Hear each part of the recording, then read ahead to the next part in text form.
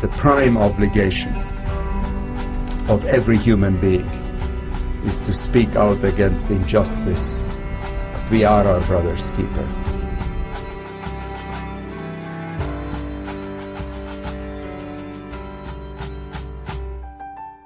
You're listening to The Keeper, brought to you by the Lantos Foundation for Human Rights and Justice. I'm Katrina Lantos Sweat. It is a popular, but perhaps overused metaphor to describe an encounter between unequal adversaries as a David and Goliath battle. And yet, it is so appropriate for today's guest on The Keeper that we might be accused of podcast malpractice if we did not employ it to describe the undaunted faith, conviction, and sheer chutzpah of our guest, Joshua Wong. Joshua, a slender, bespectacled young man with a handsome mop of hair, was only 14 years old when he founded the reform movement known as scholarism. Just a few years later, at 17, he led the 2014 Umbrella Movement, fighting for Hong Kong's democratization. His inspirational mobilization of over 100,000 Hong Kongers to engage in peaceful protest on behalf of democracy and the rule of law captivated the world and galvanized a generation of young people to become activists and to peacefully resist Chinese control of their government. Joshua and his fellow Occupy leaders have been nominated for the Nobel Prize, and we are honored to have him join us on The Keeper today. Joshua, the Lantos Foundation recently announced that you will be the 2018 recipient of the Lantos Human Rights Prize, and we couldn't be more pleased and proud to be giving you our highest honor in our 10th anniversary year. At the age of 21, you are our youngest prize recipient by a large margin, and yet you have now been one of the world's leading human rights activists for over 7 years. I want to begin by asking how, as a 14-year-old kid, you became the leader of a movement that has rocked Hong Kong and captivated the attention of the world. I would say that if you need to change the world or if you need to change the society, first you need to graduate at the best university of Hong Kong, and you need to be a professional or enter middle class, and in the future, when you work inside the government and you can make change. But I doubt when I was 14 and just asked why I can't make some change when I was still in high school. And that's the starting point and my motivation. It's time for young generation to make some change instead of allowing the upper class elites or the authorities to dominating our future. Why don't we try our best to engage in campaign on the street to make some change and to let them realize that it's time to respect the youngster of this city. Do you think that in some ways, young people like you have more daring, more courage, because in a way you haven't had all of that idealism and all of that belief in the future sort of beaten out of you by life? Is it almost an advantage to be young? Yeah, that's the advantage for those traditional politicians. Politics for them may be just related to self-interest, their benefits, or the negotiation under the table. But for youngsters just like me, what we believe is politics should be the things that related to hope, courage, and determination. I think that's the diversity. Instead of involving in politics for personal gain or personal interest, what we try to do is to really make some change in the society. Just like what chosen by Oxford Dictionary a few hours ago, Youthquake, named the word of the year.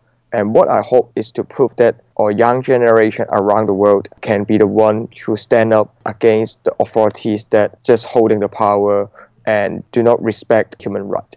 You have already become the poster boy, in a way, for that whole notion that it is the young generation that have, as you say, somewhat purer motives, less self-interest, that are the ones that are going to be leading these fights in the future. Now, when Britain gave up its sovereignty over Hong Kong to China in 1997, that agreement was supposed to ensure that for at least 50 years, until 2047, there would be what they called one country, two systems. Talk to us, if you would, about whether or not you feel, and the people in your movement feel, that China has respected this agreement. China totally did not respect this agreement. And instead of describe it as one country, two system, now I think we are turning to the trend towards one country, one system. And now the best description or narrative for Hong Kong would be one country, one and a half system, which means that when British just transfer the sovereignty to China, British continue to keep silence, and China, with the uprise of its power, become the superpower of the world. It just continually eroding human rights, freedom of this city. And Hong Kong still deserves its uniqueness because it's still the only city under China territories have certain degree of free flow of information. That's why I think live in Hong Kong, born in Hong Kong, have some meaning behind it. Hong Kong is obviously your very beloved home. You're very bravely fighting for its future, maintaining its independence, its freedom. But the question I have for you is, do you see a broader threat that China poses to the world beyond Hong Kong that's sort of encapsulated in what you guys are facing? What message do you want to deliver to the world to make them stand up and take notice if you do see such a threat? I would describe China as a threat to the stability of the Asia-Pacific region. With the uprising power of China in the future, it seems to be the leader of Asia and continue to deliver ideology that violates on human rights and rule of law and just override on the principle of human rights. And what we foresee is if China continue uphold or obtain a dominant role in the world, it will continue to become a threat to the world, affecting the stability. I realize the experience of Hong Kong people towards China would be the best reference for the world to observe on what's going on for China. When China claimed that it already turned from a developing country to a developed leader of the world, but the leader seems to continue to just override human rights by economic power on the human dignity by their authoritarian suppression. And that's the experience I faced, like prison sentence or the disqualification of a legislator. And even now, politician in Hong Kong is facing a risk of bankruptcy, of repaying $3 million to the government. That's the risk that we are facing. So they are using all the means at their disposal to crush you. Talk, if you would, about the new political party that you and Nathan Law and some of your other colleagues have founded, Demosisto, and what your plank is, what your platform, and what are the ways in which basically the powers that be are trying to crush you. Demosisto is the political party that Umbrella Movement student leader found after the end of Umbrella Movement, which means democracy and resistance, and we just combine it and name it Demosisto. And what we believe is, in the previous day, we will just organize campaign on the street, but if it's just a long-term battle until at least 2047, now is the time for us to transfer the power from the street to the Legislative Council, from the civil society to the institution. If it's a long-term battle, it's time for us to train up more young politicians and also young activists to organize campaign on street, inside institution, or engage inside civil society. That's what we plan for. And we are the one who insist to push forward civil disobedience on the street, campaign cooperating with civil society, and also filibuster inside the council. As I mentioned earlier, you were 14 when you started this movement, first with scholarism, protesting against the effort to impose communist Chinese curriculum on the schools, and then joining with the Umbrella Movement, and now the founding of a political party. Where did you get the intellectual foundation and underpinnings to not only lead a movement through your charismatic presence and your eloquence on street demonstrations, but really having the intellectual framework to go beyond that in the streets action? As you know, Hong Kong people have fight for free election and the equal right to vote in the election to elect the leader of our city for more than 3 decades already. And since Hong Kong have election around 1980s, in every election, pro-democracy camp versus pro-China camp, every time pro-democracy camp get at least 60% of votes, which means that in every election we get the majority. So when I need to organize campaign, there are a lot of scholar, professionals, and intellectual. They stand on our side and will provide some suggestion, advice, or guideline for us. when we are standing on the front line, there are a team of people back us up. And that's the reason for Hong Kong people fight for democracy. It's a movement led by youngsters, but it's a movement involved by people from different generations. Do you remember how old you were when you first started following news and public events and paying attention to elections? Yeah, 14 years old. And before that, you weren't particularly a kid who was obsessed with politics? Yeah, just play video games, hang out with friends, and having a normal life. And was it specifically the threat to Hong Kong's independent educational curriculum that shook you out of that typical teenage mode and suddenly made you say, what's going on here? I think the turning point would be in the previous day, I'm just the one who care about social issue, but from a participant turn to be an organizer.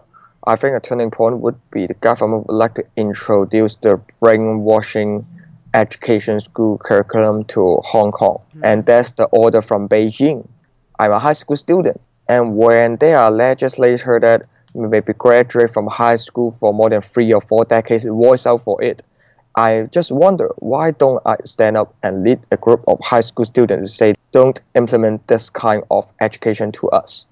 I think the reason behind for us to organize campaign, apart from against the interference from China, is also the way to show independence of mind and critical thinking. An extraordinary documentary titled, fittingly, Joshua, Teenager versus Superpower was released this year, and it's already won a number of very prestigious awards.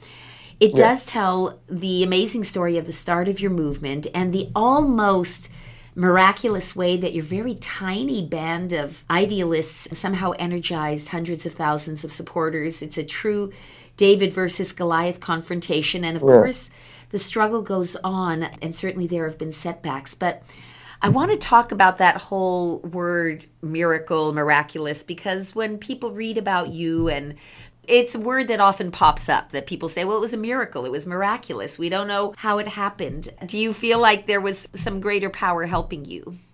As a Christian, I think in the previous 5 or 6 years involvement in social movement is how God guided me, just like my name, Joshua. My parents named me Joshua because they just hope, just like Joshua in Bible, to lead people, to lift the Egypt king and to lift the authoritarian suppression.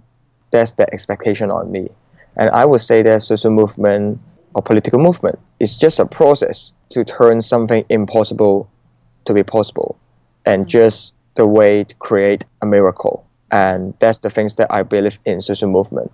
For some politicians, they may just identify social movement as a PR show or just a game to put pressure on the politician that they don't like. But from my perspective, it's really the fight of David versus Goliath, the fight for people to leave the suppression of the Egypt king.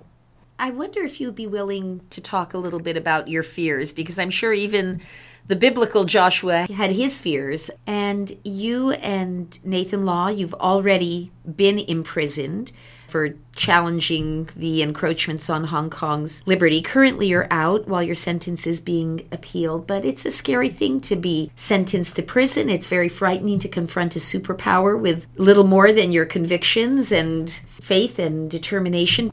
Would you be willing to talk with us about what scares you the most? I have no fear on presidency. I have no fear on China government. But I think always for activists or for people fight for democracy, the largest fear in our heart is ourselves. When we face the prison sentencing, or we face the government put us in prison or kick us out from office, or even now Nathan is facing a risk of bankruptcy, of course it's the authoritarian regime suppression on us. And that's why we identify now Hong Kong turned to be a semi-authoritarian city. I think the way to overcome the fear is not expecting the communist regime will collapse immediately. It's how to overcome the fear in our heart. And I think that's a lesson that everyone needs to learn. What steps would you like to see the U.S. government take to better support independence in Hong Kong? What should the government of the United States be doing? According to the U.S. Hong Kong Policy Act, when Hong Kong autonomy is strongly eroded by China, I think it's no reason for the government to keep silence on it. And what we hope is when Hong Kong is under threat and not only affecting normal citizens, even affecting foreign citizens holding maybe US or UK passport or affecting the business interests, it's possible to make a further statement or to take a more active or progressive stand to speak up for people under pressure or under the threat of China that live in Hong Kong. Because I think Hong Kong deserves the uniqueness and Hong Kong deserves the world to keep the eyes on it, because it's still the only city under China territories, still can freely access to Facebook, Google or YouTube, or even free to use Skype. If I live inside mainland China, of course I can't make this Skype conference or Skype call with you. Yeah. So I think how to remain freedom and autonomy in Hong Kong is not only the business of Hong Kong people, it's the things that the world should care about. And I think how the young generation lead the movement of the umbrella movement, more than a million people come to the street to voice out, we need to change the game, and the game rules should not be decided by the ruling class. I think that's also the things that can encourage people around the world, especially even in the Western country with democracy. After Brexit happened, after the right-wing, far-right populism movement happening in European country, or Trump is being elected, I think how can people aware that protests or social movement is not just the things that controlled by a politician, it's the things that can really make change in the society. I hope it can inspire more people. First, the threat of China is not only the things that Hong Kong or Chinese people need to care about. Second, political movement or strike on the street. Those struggle can really create miracle to turn something impossible to be possible.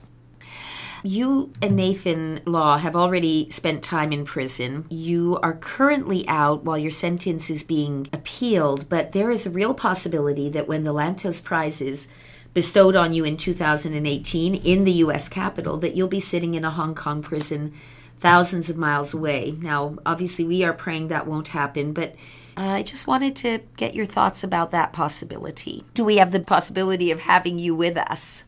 Oh, it's better to ask the judges in the court. I'm not sure. Because around late of January, I need to face the first verdict. If the court do not reduce the prison sentence, I need to go back to prison to serve the sentence. And also early February, I have second verdict need to face. It will send me to prison around, I think, 2 to 3 months. So I'm not sure. Perhaps when this is happening in Washington, I will be serving sentence inside prison at Hong Kong.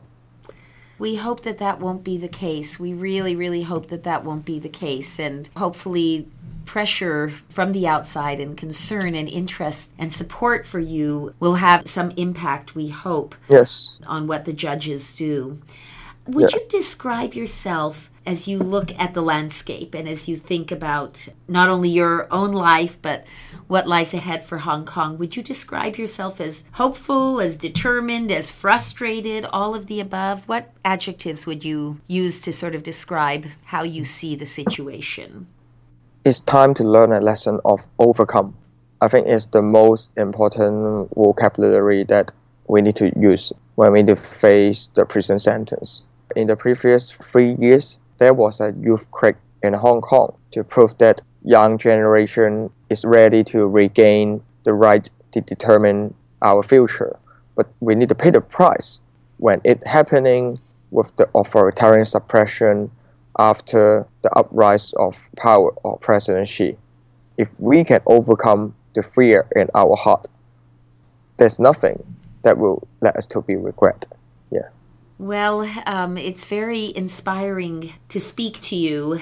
I think you make those who hear you feel more hopeful and more determined, and also just very impressed by your courage. You know, there's a new movie that has just come out, Star Wars.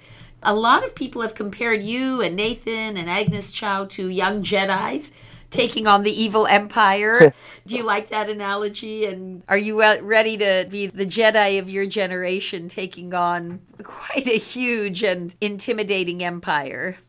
At first, I really hope to go to the cinema to watch this movie, but because today we just have a filibuster inside the Legislative Council, so I'm not free at all. And I would say that, in fact, I'm more a big fan of Avengers and Spider-Man. Yeah, and so I also love a lot, but anyway, I think someone in Hong Kong would like to describe President Xi, the government, as Darth Vader, and how we can train more Jedi is the things that we try to do in the previous few years.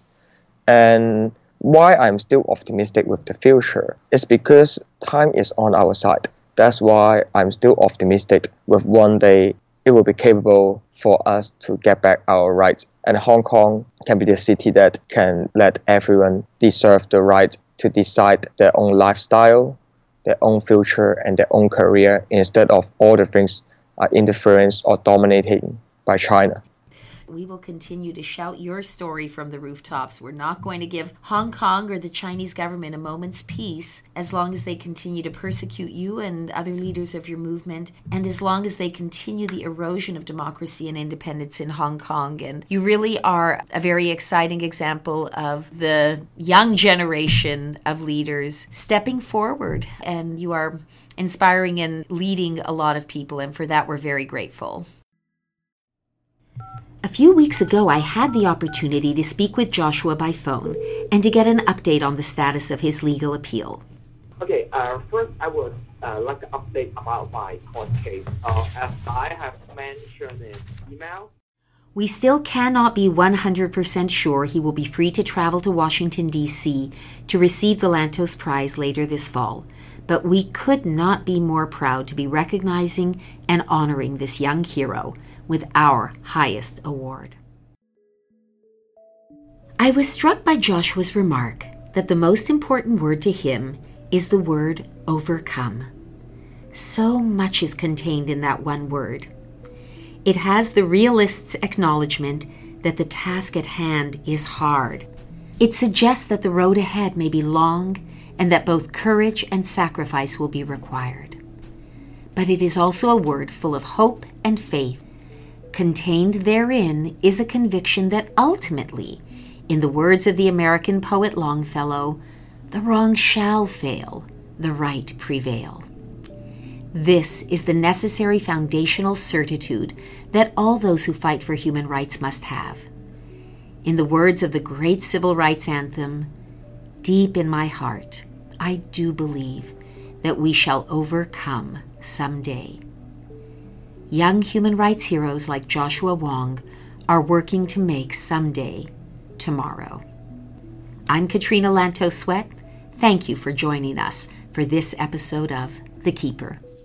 This episode of The Keeper was produced and recorded by the Lantos Foundation for Human Rights and Justice. To support our work and for more information on today's guest and topic, visit us at www.lantosfoundation.org.